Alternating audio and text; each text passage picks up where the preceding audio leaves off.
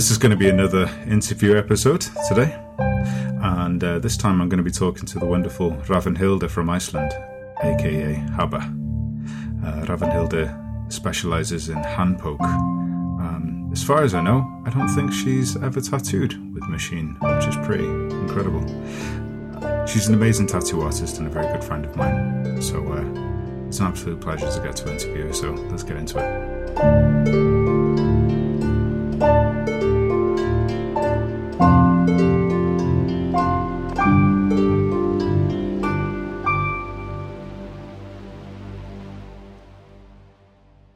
All right, Hrafnhildur, let's do this. How are you keeping? I'm good. How are you? I'm not too bad. So I will just begin by saying that some people know you as Habba Nero, and others, such as myself, know your true name, Hrafnhildur. My secret name. Exactly. So obviously you are Icelandic, and it's an Icelandic name. Would you start off by telling us what your name means? So my name is put together by two words. It's Hrafn, which means raven, and Hildur, that is an Old Norse word for battlefield. So like it's the feminine version of that. So you could say it means Valkyrie or like a battle woman. So obviously it's very cool, and I started out by calling myself Raven Valkyrie on like Instagram and all those platforms, but I realized it was way too hot topic, so I changed it. Yeah, it's so bloody cool. I love it. And well, yeah, I think we discussed this before though about the fact that you're actually, you know, naturally very, very blonde, and there you are, like named after a raven. Yeah. So my grandmother was not happy about that. But now I'm probably more dark than I am. Like, you know, my skin is more dark than it is fair. So maybe it's fitting. Yeah.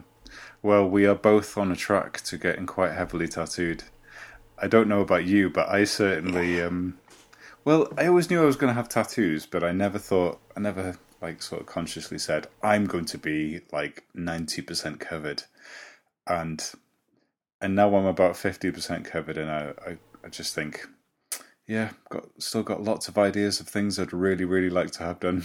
It's definitely a never-ending story. Like, as soon as you fill in some part of your body, you think, oh, what can I do to maybe do a blast over? Or, you know, maybe I can do some white on this. So... I don't think we're ever going to be finished. Yeah, and for those that don't know, if they don't know, myself and Hrafnhildur, we are both tattooers, so we will both have heard that classic line. We hear lots of classic lines, but one of them is, "Oh yeah, I only intend on getting this one, and then I'm done." And I'm like, yeah, we'll see. Just wait. Just wait until we're done with this tattoo, then you'll see. You know, people say they're addictive. In no way do I think, you get addicted to the pain. I think you get addicted to the idea of thinking, like, you know, it's that whole thing of it's Pandora's box. It opens the possibilities of what you could adorn yourself with. I absolutely hate getting tattooed. I really, really hate it. But as soon as that needle or like that machine goes on the table... I just want to keep going. Want to do another one and another one. Just keep going. Yeah. Well, that's what's so interesting about it, isn't it? It's the thing that you can't remember. Like, this is what I've been told, and I think it's true to a degree at least. You can't remember pain. We are hardwired not to remember it, because otherwise we wouldn't want to do anything that could be a little bit scary. But you know, I don't know about you, but I remember thinking, okay, that tattoo, like say on my sternum, you know, that was fucking awful. And I just remember thinking, I never want to do this ever again. That's the worst ever, but I can't quite remember it. But it still doesn't stop me from wanting to have more. Well, you kind of did that to me with the elbow ditch and, you know, the wrists and the rest of it. It's just with awful. But I can't wait to get my next tattoo. I'm just counting down the days, and it's been really hard to, you know, get all my tattoos done, because usually I get I think at least 8 sessions a year. Yeah. But now, since I'm stuck in Iceland, I only get like a few so often because I'm lucky enough to work with some amazing people, like our friend Seva. And at least she can do a little bit for me. She does some beautiful work. Yeah. Yeah. I was actually just tattooing her face today. No way. What'd you do? Yeah. I did some forehead adornments. And I already did her cheeks, like you've probably seen. Yeah. And added to her forehead, and you'll probably be able to see that on my Instagram quite soon. Very cool. Lovely. So that's exciting. Yeah. So stressful. Yeah. Yeah, especially tattooing on another tattooist as well, because the pressure just goes through the roof, doesn't it? Yeah, especially friends and tattooers who absolutely trust you 100% is like, oh, okay, so you can't even say, oh, I don't think that will look good, because they just go like, yeah, let's do it. And you're like, oh my god, maybe it will just look terrible. But luckily it didn't. It was fine. Awesome. Well, that's the thing, isn't it? It's like, so, anyone can come up to me and say like, I've got this and this idea or whatever. And for me, as I know it will be for you as well, you can instantly make sense of what is going to be aesthetically, what's going to work aesthetically and what's going to be cool. But when it comes to yourself, there's all of those voices of, is it going to look shit? Am I going to ruin everything? But I think it's cool. Oh, am I going to make this beautiful person just look weird and awful? Is she going to be like put on one of those Instagram blogs with the terrible tattoos? Yeah. It's funny that you actually popped into my head when you said about how much tattoos hurt. I thought about Monday Malarkey and his incessant it's memes genius. About saying it feels like liquid lava. Lava is liquid, but it feels like liquid fire just poured across Sounds your flesh. About right. Yeah. Some tattooers are definitely crueler than others, with their application of pain. But I don't know. That's the thing, is I say that it doesn't mean that some tattooers are better than others. The outcome's going to be different. Some people naturally have a heavy hand. Yeah, as gentle as you can be, it's still always gonna be horrendous. It's gonna be liquid fire every time. Yeah, but I was also I was thinking a second ago.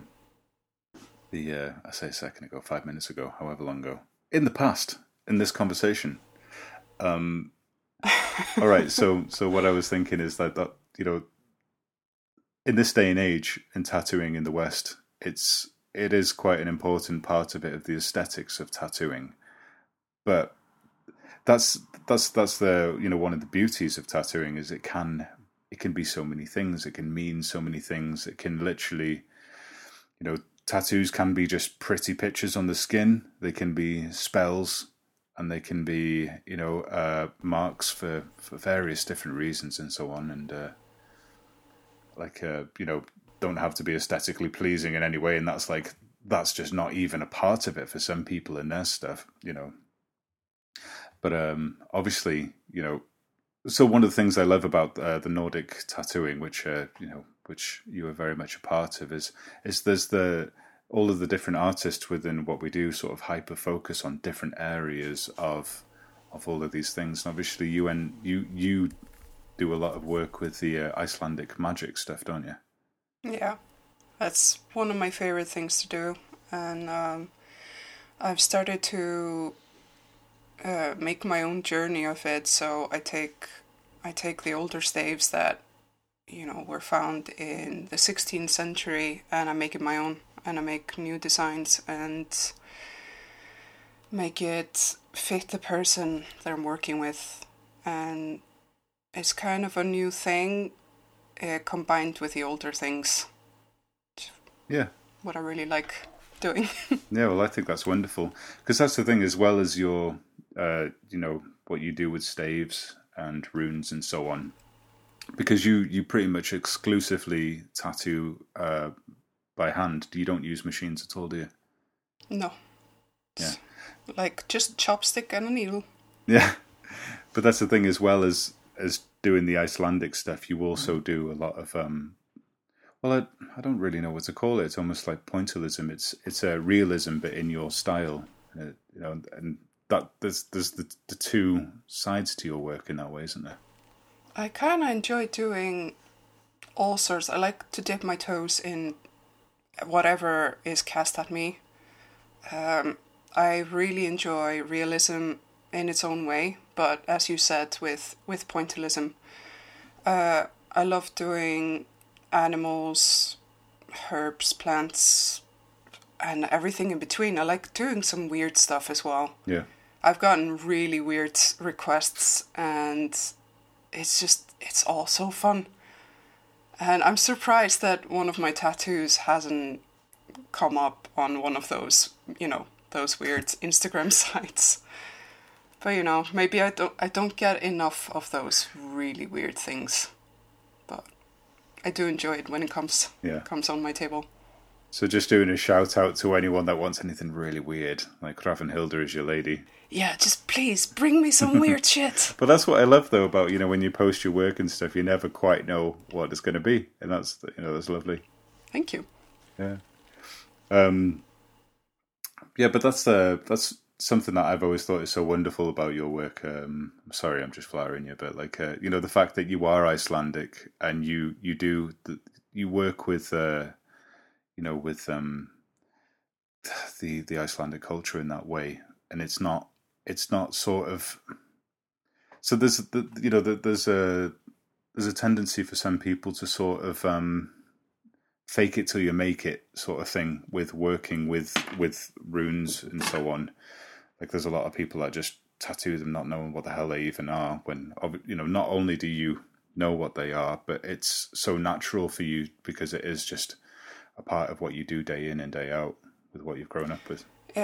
We started learning about it in primary school. I don't even remember how old I was, maybe 8 or 9. It was very early on, and they taught us about the history of Iceland, and obviously runes are a big part of, when people settled here in Iceland, they would still use runes, and then Christianity came around the year 1000, and people did it more in secret, so I don't know, it has more appeal to me because of that, because people had to do it in secret, and they had to make these staves and this magic in secret, and if you were found with a magic book or script or anything in your possession, you could probably be drowned or killed in some way. So it was definitely tough, and it's very interesting learning about the history of how runes and magical staves were used in Iceland back in the day. Yeah. And so what I think is so wonderful about them, from what I've looked into as well, is, from the outset, let's say like the Vegvisir, for instance, that's the most popular of them, I would say. And it's a beautiful looking symbol. There's a reason why it's been adopted by the Asatru community as a symbol of the faith. But and again, like, you're going to look it up on Google. It's going to say, carve this symbol on your forehead and it will guide you through any storm and you'll never get lost. Whereas Viking compass. Yeah, Viking compass. And the reality of probably what it was more used for in the day was probably a little bit more humble, but still very, very cool. I've wondered what exactly it means. It's the idea of casting it in lead, wearing it between the eyes, and it'll get you through a storm or something. At least the Helm of Awe, or Ægishjálmur, that was meant to be used, like carved on your foreheads using... fuck yeah, I mix them up. Yeah, it's all good.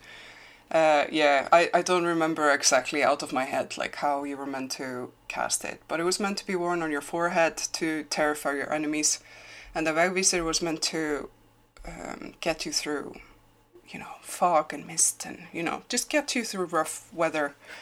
So you get home. But it was probably... Yeah. Probably, in reality, though, just from one farm to another. Exactly, that's what I was just about to say. I was like, yeah, it's probably for those farmers that went up on the mountains to check on their sheep or something to try to get them home. And, that's probably how it was used. It was not like great Viking warriors that were like ship sailing through the rough seas, It was mainly, the Icelandic magical staves were mainly used by farmers, because that's basically what Iceland consisted of. It was just farmers.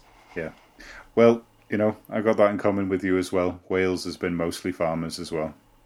Well, saying that, everywhere was mostly farmers in a way. It's just that some, in the past, the warrior cultures and stuff has always been a very small majority of an aristocracy at the top, or, someone that's just basically living a parasitic existence off farmers. So exactly. Yeah, in Iceland and Wales, lots of sheep. So lots of jokes about shagging sheep as well. Yeah, I see lots of similarities between. Let me start again. I see lots of similarities between Wales and Iceland, as you've probably seen when you've visited. Yeah. It's like, you can see that it was mostly farmers, but maybe in Wales there was more of like castles and things like that. And you're maybe more ready for wars. Yeah. Yeah, there's a lot more scars of all of that sort of stuff in Wales because, well, we had to contend with England. Obviously, we lost historically. But yeah, sort of Scandinavia doesn't really have castles in the way that, Britain and a lot of Europe does. But it's always been very different, hasn't it? The population, Iceland's population used to be a hell of a lot higher before the plague, and it never really recovered. So that's sort of very different to think about, like, obviously that would have been like the mid 1300s or, early 1300s, but, that changed the whole world. But like Britain, I say the whole world, it changed Europe especially. But like, since we're talking about Wales definitely recovered from it, but Iceland... It was a good thing for Iceland. I know it's a horrible thing to say, but out of all the storybooks that I've read about the Black Plague coming to Iceland is that, it killed off a lot of people, but the people who were left behind, all of a sudden they could afford food. They could afford to live comfortably. And so, I don't know, it was definitely a blessing in disguise for the remaining people. And I'm sure they felt pretty guilty about that, but at least now they had food in their bellies. Yeah. Well, it's the same with with Britain in that way as well. It was obviously because it's horrible to say that things improved after it in some ways, but it did. The middle class couldn't just completely enslave the lower classes anymore. I say the middle class. The upper class couldn't just completely enslave the lower classes anymore. They had to kind of buy them a little bit more, and the quality of lives went up and so on. But still, like, I can't bloody imagine what that would have done. So I, as you know, I live in Llandudno, my hometown. But the next town over the hill is a place called Deganwy, and there wasn't a single survivor left over from the plague there. That's really rough. Yeah, again, it would have opened up a lot of land for people. They would have had a lot more space. But maybe, I mean, I don't know how it is in Iceland, but I know in Norway they still were calling like farmsteads and so on. They would call the ghost farmsteads. I don't know the term for it, but there was a name to imply that they hadn't been repopulated after those events. The Oseberg burial, that where that mound was in one of these places. So it was one of the reasons the ship wasn't ever dug up, because it was considered as cursed, and if you go in, you get the plague. Oh no. Yeah, there's actually a ditch and near my friend's farm in the east side of Iceland, where I'm going to take you one day. Nice. And you cannot bury anywhere around there because there's still people, like there's mass grave, which is like 5 people, but it's still considered mass for the population of Iceland at that time. But like, yeah, you can't dig there because they died of the Black Plague. And if we dig it up, things might go south. Yeah, bad luck at the very least. I think that's crazy. You can still mess things up with a Black Plague. Just don't go digging in your backyard. Yeah. I actually don't know about this. Is there a chance that some infection can still come out of it? Or? Yeah, I guess so. Like that's what my friend said, at least, that the virus just it just hibernates, and if you dig it out and it comes in touch with the air or like a new host or something, then you can get the Black Plague again. Oh, I don't like that. No. Well, I have to say it makes the wilderness pretty scary. Oh, I'm not sure if that's fake news or not, but either way, I don't want to do it. No, let's just keep it safe and not dig around. Yeah. Saying that though, I do really want to go digging around, like in my area. There's so many cool things that they're not allowed to dig up on, around the Great Orme and stuff, because of this one bloody flower that's endangered, and there's only 3 or 4 of them in the whole world, so no one's allowed to dig on the whole Orme because of it. And they know full well where some of these ancient sites are, so I'm just wondering if I could do some flash excavation. Are they not find golden treasure? Are they not waiting until they get better equipment like they are in Norway?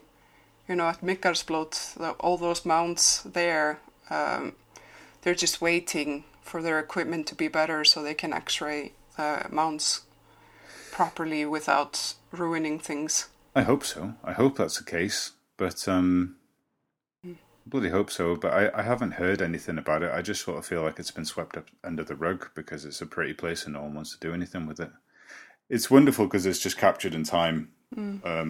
But I want to know what's in there. I mean, it's actually one of my ambitions with, when I helped come up with the idea of Northern Fire, that maybe one day, if it ever got enough of a surplus of money, that we could start to fund archaeological digs and things, or surveys at the very least. You know what I mean? Well, if you want, I can bring a shovel next time I'm in Wales. Let's fucking do it. Yeah. I'm super down. Yeah. So, I think we should go back to tattooing. All right. Right. So we talked a little bit about, you are very open to doing stuff outside of your comfort zone and stuff, and you are known for that, which is kind of wonderful because that's one of the things, if you get pigeonholed in doing one thing, then you're stuck doing that. But so you tell us a little bit about how you tattoo by hand then. I put a needle on a chopstick and I poke the skin. No, I'm kidding. How do I do it? My main thing that I really like to do is to draw on freehand, and obviously that's what you do as well, like almost exclusively. And it just makes everything flow much better with the body. I do use stencils from time to time, but it's not the same. Yeah. As you know. And I don't know, I really enjoy discussing what the person wants out of the tattoo. What, like, if they're just searching for something aesthetically pleasing, or if they're searching for something deeper, if they're searching for magical aid, or just if they just want something pretty, it's fine. But it's nice to just sit down with your client and just see what they want and work from there. Yeah. Yeah, because I have seen you in action, and,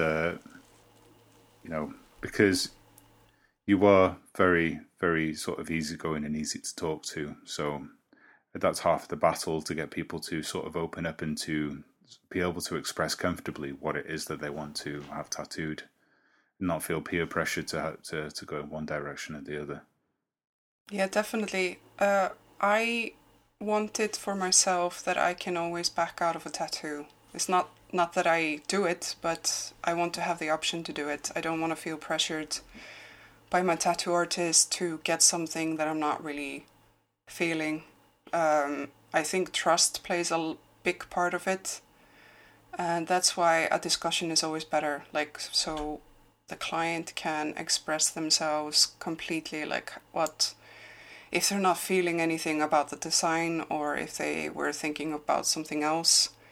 I think it's much better that the client says it beforehand rather than regretting something later and maybe, going around saying that they just, didn't really feel saying no. Yeah. And they just wanted to be polite or something. So I think just discussion is so important about the tattoo session, and just feeling each other, like getting to know each other beforehand. It doesn't have to take long. It can just be a 5-minute conversation. It can be a half an hour conversation, and just seeing how you connect, like what you both want out of the tattoo session. Yeah, I agree. I think that's for me, it's one of the things that's really difficult when people ask if they can discuss ideas over the internet. And I pretty much just say there's absolutely no point. You can tell me your ideas of what you're thinking. You can show pictures if you have existing work in the area of skin and so on. But until that human connection is made and you can sort of make the connection between minds and you can read the person, because when, that's one of the things that's difficult over this is that, me and you are talking over Skype, and we are talking with our faces and our hands as well as verbally, and that's what has to happen. When you're trying to do that with someone about an idea of a tattoo, and again, it is so important to read those signs of when, because some people can be too agreeable for their own good in these situations. When if they're not completely happy with something, you've got to be able to try and read it to see, like, because obviously I have zero quarrels if I've just spent however long doing a design and someone's like, I actually want you to move the whole thing left an inch. That's something that should definitely be said, because they're the person that has to live with it forever. Yeah, it's their design. It's not you're the artist, they're the canvas, but they walk out with a piece. And I completely agree. Yeah. And that's why I don't do consultations over the internet, and I find it very hard for people even to walk in beforehand, before the tattoo appointment, to have a consultation, because I don't feel like we're both relaxing enough, just like speaking for 5 minutes and then they're rushed out before I go to my next appointment or something. I want to have plenty of time, like even if we don't end up doing the tattoo, just sitting down with your client, you're both relaxed, you just have a coffee or water and relax, instead of coming in, getting rushed. You don't really get to know the person that way. And I also agree with the internet, like it doesn't work. I have a handful of clients where I can go like, oh, what were you thinking about having in the next session? Like, oh, I'm not sure, like maybe a flower or a stave. It's like, okay, do you want me to design it for you? Like, sure. And I know I can do it exactly how they would like it, because I've gotten to know the person over time. That's what I do like about your ethic towards this, because I think you're on the same page as me. Is I always aim to set out to be the tattooist that I would like to go to, because I've got scars all over me of examples of tattoo work that is how I think it should not be done, and so on. I literally, like, I was about 21 and I had this one done on like a band on the top of my right arm, and it's so funny because, like, when I think about it now, I did exactly what I it's one of my pet hates, which is so obviously I'm going to have to explain this in great detail because I can't show anyone listening. There's a couple of things that that always make me laugh. So, so obviously, like when you're drawing the design on the skin, or you're putting a stencil on whatever you do, you say to the person that's having it on, like, okay, I want you to just stand up and just relax, just have your arms at your side, and then people all of a sudden, they go from this, relaxed posture to twisting their arm almost a full, 90 degrees or something. You're like, is that how you hold your arm? I'm like, I think so. I don't know how to stand. Yeah, I've completely forgotten how to be human. So I must have done exactly this all of those years ago, 10 years, not 10 years, but 5 years before I became a tattooist or something. So he put the design on weird, and then he scrubbed it off, and then he put it on again, and I was like, I don't know. So then he put it on a third time and said, like, look, that's it, that's as good as it gets. Do you want it or not? And I was like, yeah, I guess so. So now it's definitely... It's got that mark that I was standing like one of those people twisting my arm. Showing off. Yeah. I still like it though. I still love it actually. But it is funny to think that, I become what I hated. Or the other way around, Well, I do really enjoy looking at your collection when we're having a drink. And just seeing, the years of you tattoo apprenticing and, all those moments in between. It's really fun. All those terrible moments on myself. Oh, it's lovely. Yeah, my legs. It literally starts off terrible from the ankles and slowly gets a little bit better as it goes up. Yeah, I don't have that problem, luckily. When I started tattooing before then, I couldn't even afford, regular food. No, I'm just joking. I couldn't afford tattoos. It took me ages to save up for my first big one. That was the one that got me into tattooing. So I'm actually lucky that I don't have collection of little stamps here and there, because I would have awful stuff. The things I was into when I was around 18 and before then, oh my god. Yeah, same here. I just cringe at the thought that I would be covered in song lyrics, and nothing wrong with that, by the way. It's just the song lyrics I liked back then. Yeah. But it would be so bad. No, I know what you mean. Sadly, I do have I have some of those memories still on me. And as it is my very first tattoo, I still love to pieces, even if it is getting swallowed up by another design now.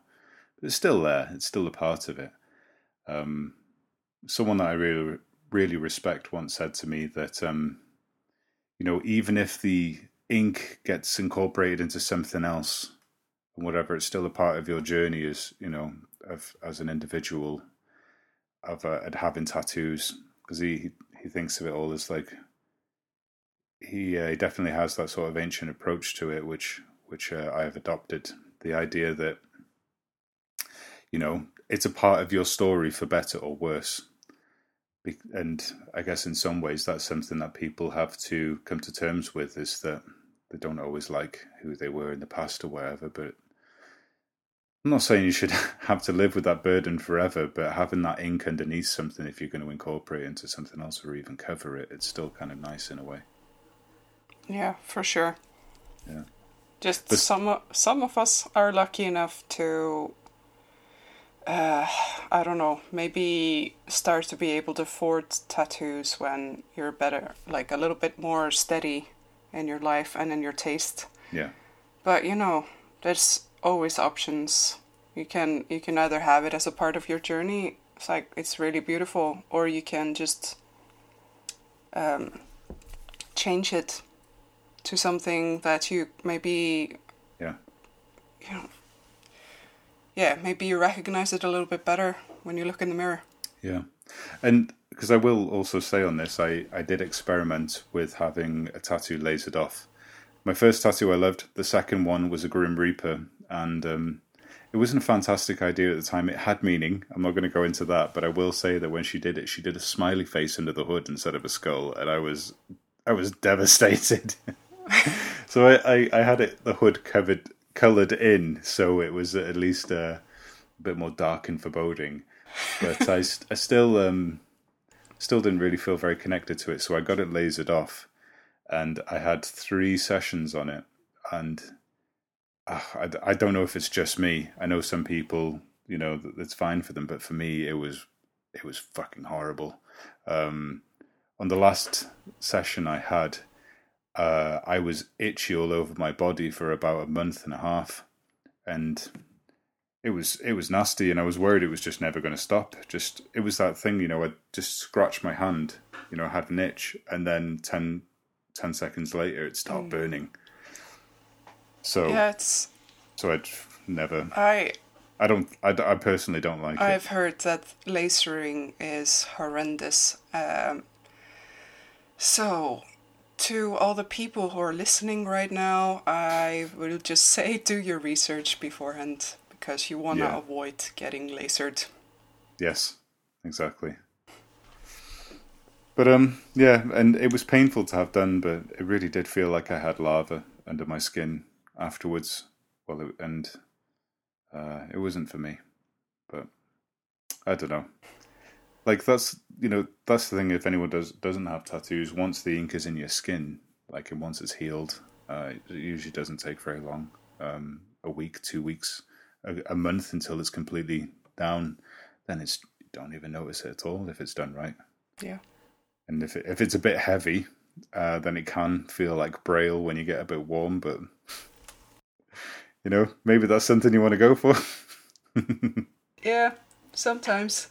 Yeah. Sometimes it happens. It happens to the best of us, and from time to time it will get really irritated and really raised and really horrible. Yeah. I do have that with bits and pieces as well in places. I don't know why you're looking at me like that. Yeah. No, we had to do it. Yeah. We had to do it this way. It's it's just like this tiny part of the finger that just didn't want to, the ink just didn't want to go in. But sometimes it gets hot and angry. But it only lasts for about 3 days or so. Yeah. It's okay. I forgive you. Oh, it only lasts a lifetime. It's there forever. Yeah. But so where would you like to see your career go in the future, tattoo-wise? Do you have any dream projects that you want to try and do? Definitely. I would absolutely love to do more big pieces, and I have been thinking about picking up the machine, just to kind of go in the direction of, for example, Colin Dale. I look up to him so much. And the way he does hand poking is he often uses machine for the lines, and then he does the shading with dot work or hand poke. And I think that would really simplify things for the envision I see in my head, what kind of work I want to do in the future. And I just need to start traveling again, and I need to get the right people to come to me to do it. But it will take time, and I'll probably have to give people examples of what I'm thinking about, drawing it beforehand. Yeah. And that's okay. It will happen in the future. But with tattooing itself, for me, my dream is to actually move out of the city here in Iceland. I would really love to move to a small town or even just a farm outside of Reykjavik, not too far away. And my dream is to open up a little shop. And it doesn't even have to be a tattoo shop. It can be a little nice cafe with lots of little handcrafts from artists all over. It's just from Northern Fire and everything. And maybe have a little tattoo studio corner that people like my friends like you and others can come and visit me at. And Seubo will be working there as well, my fiance. And it's my dream. And I'm hoping I will see that in the next couple of years, or at least within 5 years. So we'll see what happens. That sounds lovely. Yeah. Yeah, I like the sound of that. Yeah, would love to have you as the first guest. Yeah, count me in. I bloody love Iceland. I've really enjoyed my trips over there, and it was a real privilege to get to have a tour of you in Sigurbo디, and when we went to the museum of magic and all of that. For everybody who comes to Iceland, they should definitely go to Hólmavík to visit the Witchcraft Museum. That's another thing I would really like to include in the little shop. I would like to have a little corner dedicated to witchcraft, just like a little museum. So a mini museum in South Iceland. And I already have the right people lined up that can help me out with getting old and rare books and information about witchcraft that is not common knowledge. So I am really looking forward to making this idea into reality. Yeah. And maybe just how the Penis Museum in Reykjavik has donors lined up for, to donate the dicks to it. Maybe just like making the Necropants, you can get people to don their skin to be made into future Necropants as well. Well, that is the part of the deal with Necropants. You actually have to make a pact about doing it beforehand. You can't just take a poor sucker and skin his trousers off. You just have to get his permission to do it. Yeah. So, Sean, do you want to... You know what? I don't think... If you die before me... Well, I don't think I'm the right size, but you're more than welcome to try. Well, they fuse to your own skin, so it's all good. Yeah, I'm a bit taller than you, so either you cut them off at the ankle, or you just have a lot of loose skin at the feet. Well, have you seen my butt? I think it's gonna be fine. All right, yeah, let's give it a go. I'll sign the paper. Show me where to sign. Yeah, you can do the same if I die before you. But I don't have a scrotum, so I'm not sure how it will work. Well, you will do. You will do. Oh, yeah. Yeah, okay. Yeah, maybe it's better to have a coin purse than a scrotum purse. Yeah, definitely. I'm not providing the coin as well, though. You're going to have to find that for yourself. That's to be stolen from a poor widow. You need to find a poor widow somewhere with a nice coin to steal. Well, widows do usually have nice coins. That's how it works, right? I do believe so. So just for people that don't know exactly what we're talking about, can you tell us how the magic of the Necropants works? Yeah, so the stave in the book, the Sorcerer's Creed, it tells a story of Necropants, and basically what you're meant to do with the Necropants is you're meant to make a pact with your best friend. Or it doesn't have to be a best friend. It can just be, somebody annoying from the village or something. You make a pact with them. Someone with the same size legs. Yeah, hopefully. But, I don't think that's necessarily needed. I think because with the magic, it's all like, it just fits like a glove, So you're meant to make a pact with somebody that when they die, you can flay their skin from the waist down and inscribe the magical stave onto how do you say, like below the belly button and above the bikini line, I guess. Yeah, so you're like nice and fancy. You're meant to inscribe it there. You're meant to steal a coin from a poor widow. You're meant to put it in the scrotum. And then, do some flippity-floop, recite some, magical spelling, and put the trousers on, and they will fuse to your own. I love that. That's the most technical thing I've ever heard. Yeah, flippity-floop. Then they will infuse with your own... Once thou hast adorned the trousers, thou must flippity-floop and say magical words. Abracadabra, flippity-floop. Yes, exactly. So lovely. They fuse with your own skin, and from then on, your scrotum will always be filled with coins, and that's it. Wow. The end. And they all lived happily ever after. With coins in their scrotum. I don't know if that's necessarily really comfortable to walk with. Just like pew, pew, pew, pew. I don't know. Yeah. You've really got to scrape off all of the fats, otherwise it's really going to start to smell, especially in the summer. Not that it gets particularly hot in Iceland, but still. Do you have experience with this, Sean? Yeah. Yeah. What can I say? Just out of curiosity, how are you supposed? Do you know how you're supposed to put on the symbol, like between under the belly button? I don't remember if you're meant to carve it or if you're meant to draw it with, it's probably blood from your left nipple and your right pinky or something, something ridiculous, like all those spells need for some reason. I don't remember exactly, but like before you die, so you better know when you're gonna die. You need to make a pact with somebody else to take them off your hands. Otherwise you'll be haunted forever. So the way you have to do it is you have to take off one of the legs. The other person has to put one of the legs on, and then you can take it off completely. Yeah. Because otherwise you roam the earth and be all miserable with, coin scrotum. It's so surreal. I love it. That's just one of the stories of the magical staves. One of the stories, Yeah.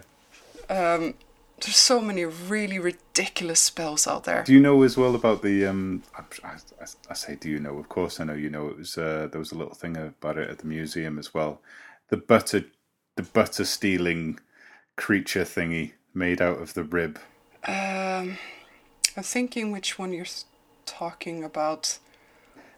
Are you talking? It's something roughly along the lines of you get a rib of a dead man or something you get a rib of something dead, and you wrap wool around it, and then you make a cut on the inside of your thigh, and you're supposed to start to suckle it, until eventually the thing on your leg turns into a little nipple, and then it starts suckling, and then it turns into a creature, and you can train it to go out and steal butter from your neighbours. Yeah, that's what I thought you were talking about. I'm just, so used to having those in my life that I didn't even think about it.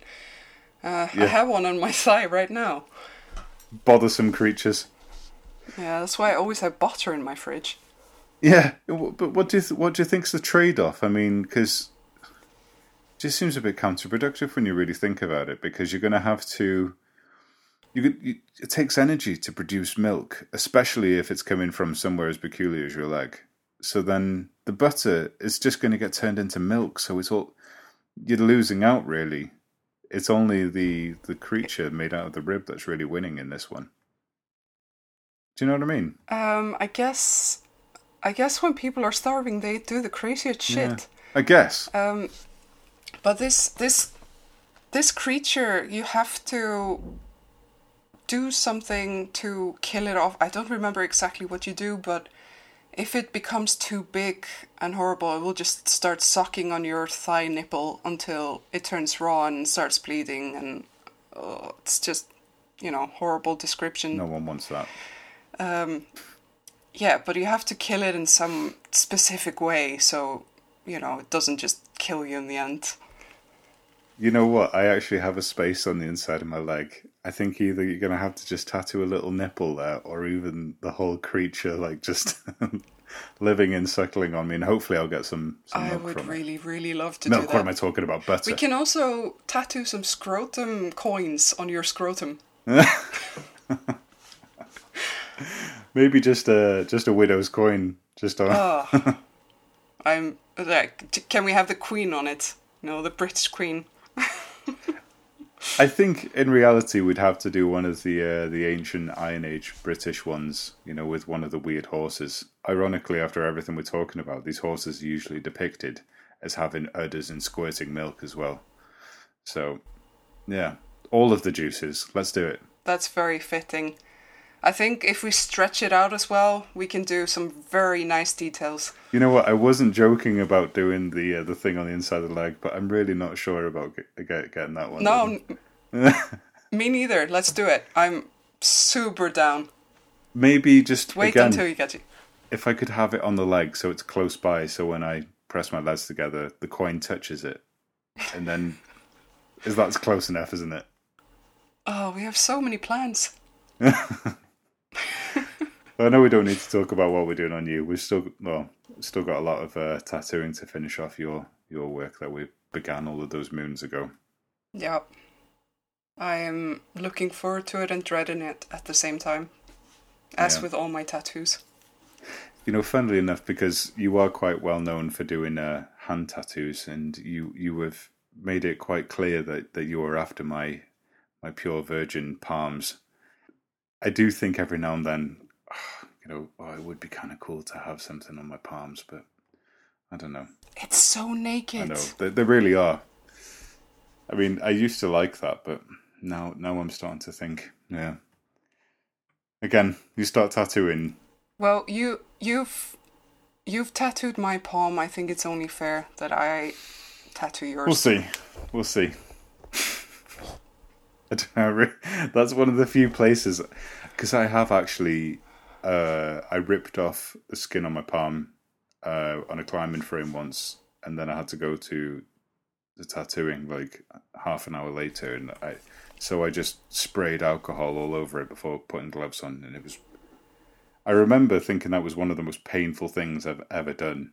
Oh. I was, dancing and screaming on the spot. So I imagine the idea of going through that. I mean, that was literally the whole palm all at once exposed to alcohol. So I'm guessing it's not going to be quite as bad, but it was quite horrific. It sounds really horrible. Yeah, you just remember when you were creeping towards my palm where I just shouted at you. Yeah. Just stop it. Wasn't ready yet, but yeah. So I can only imagine how it's gonna be. We'll see. Maybe I'll be brave enough one day.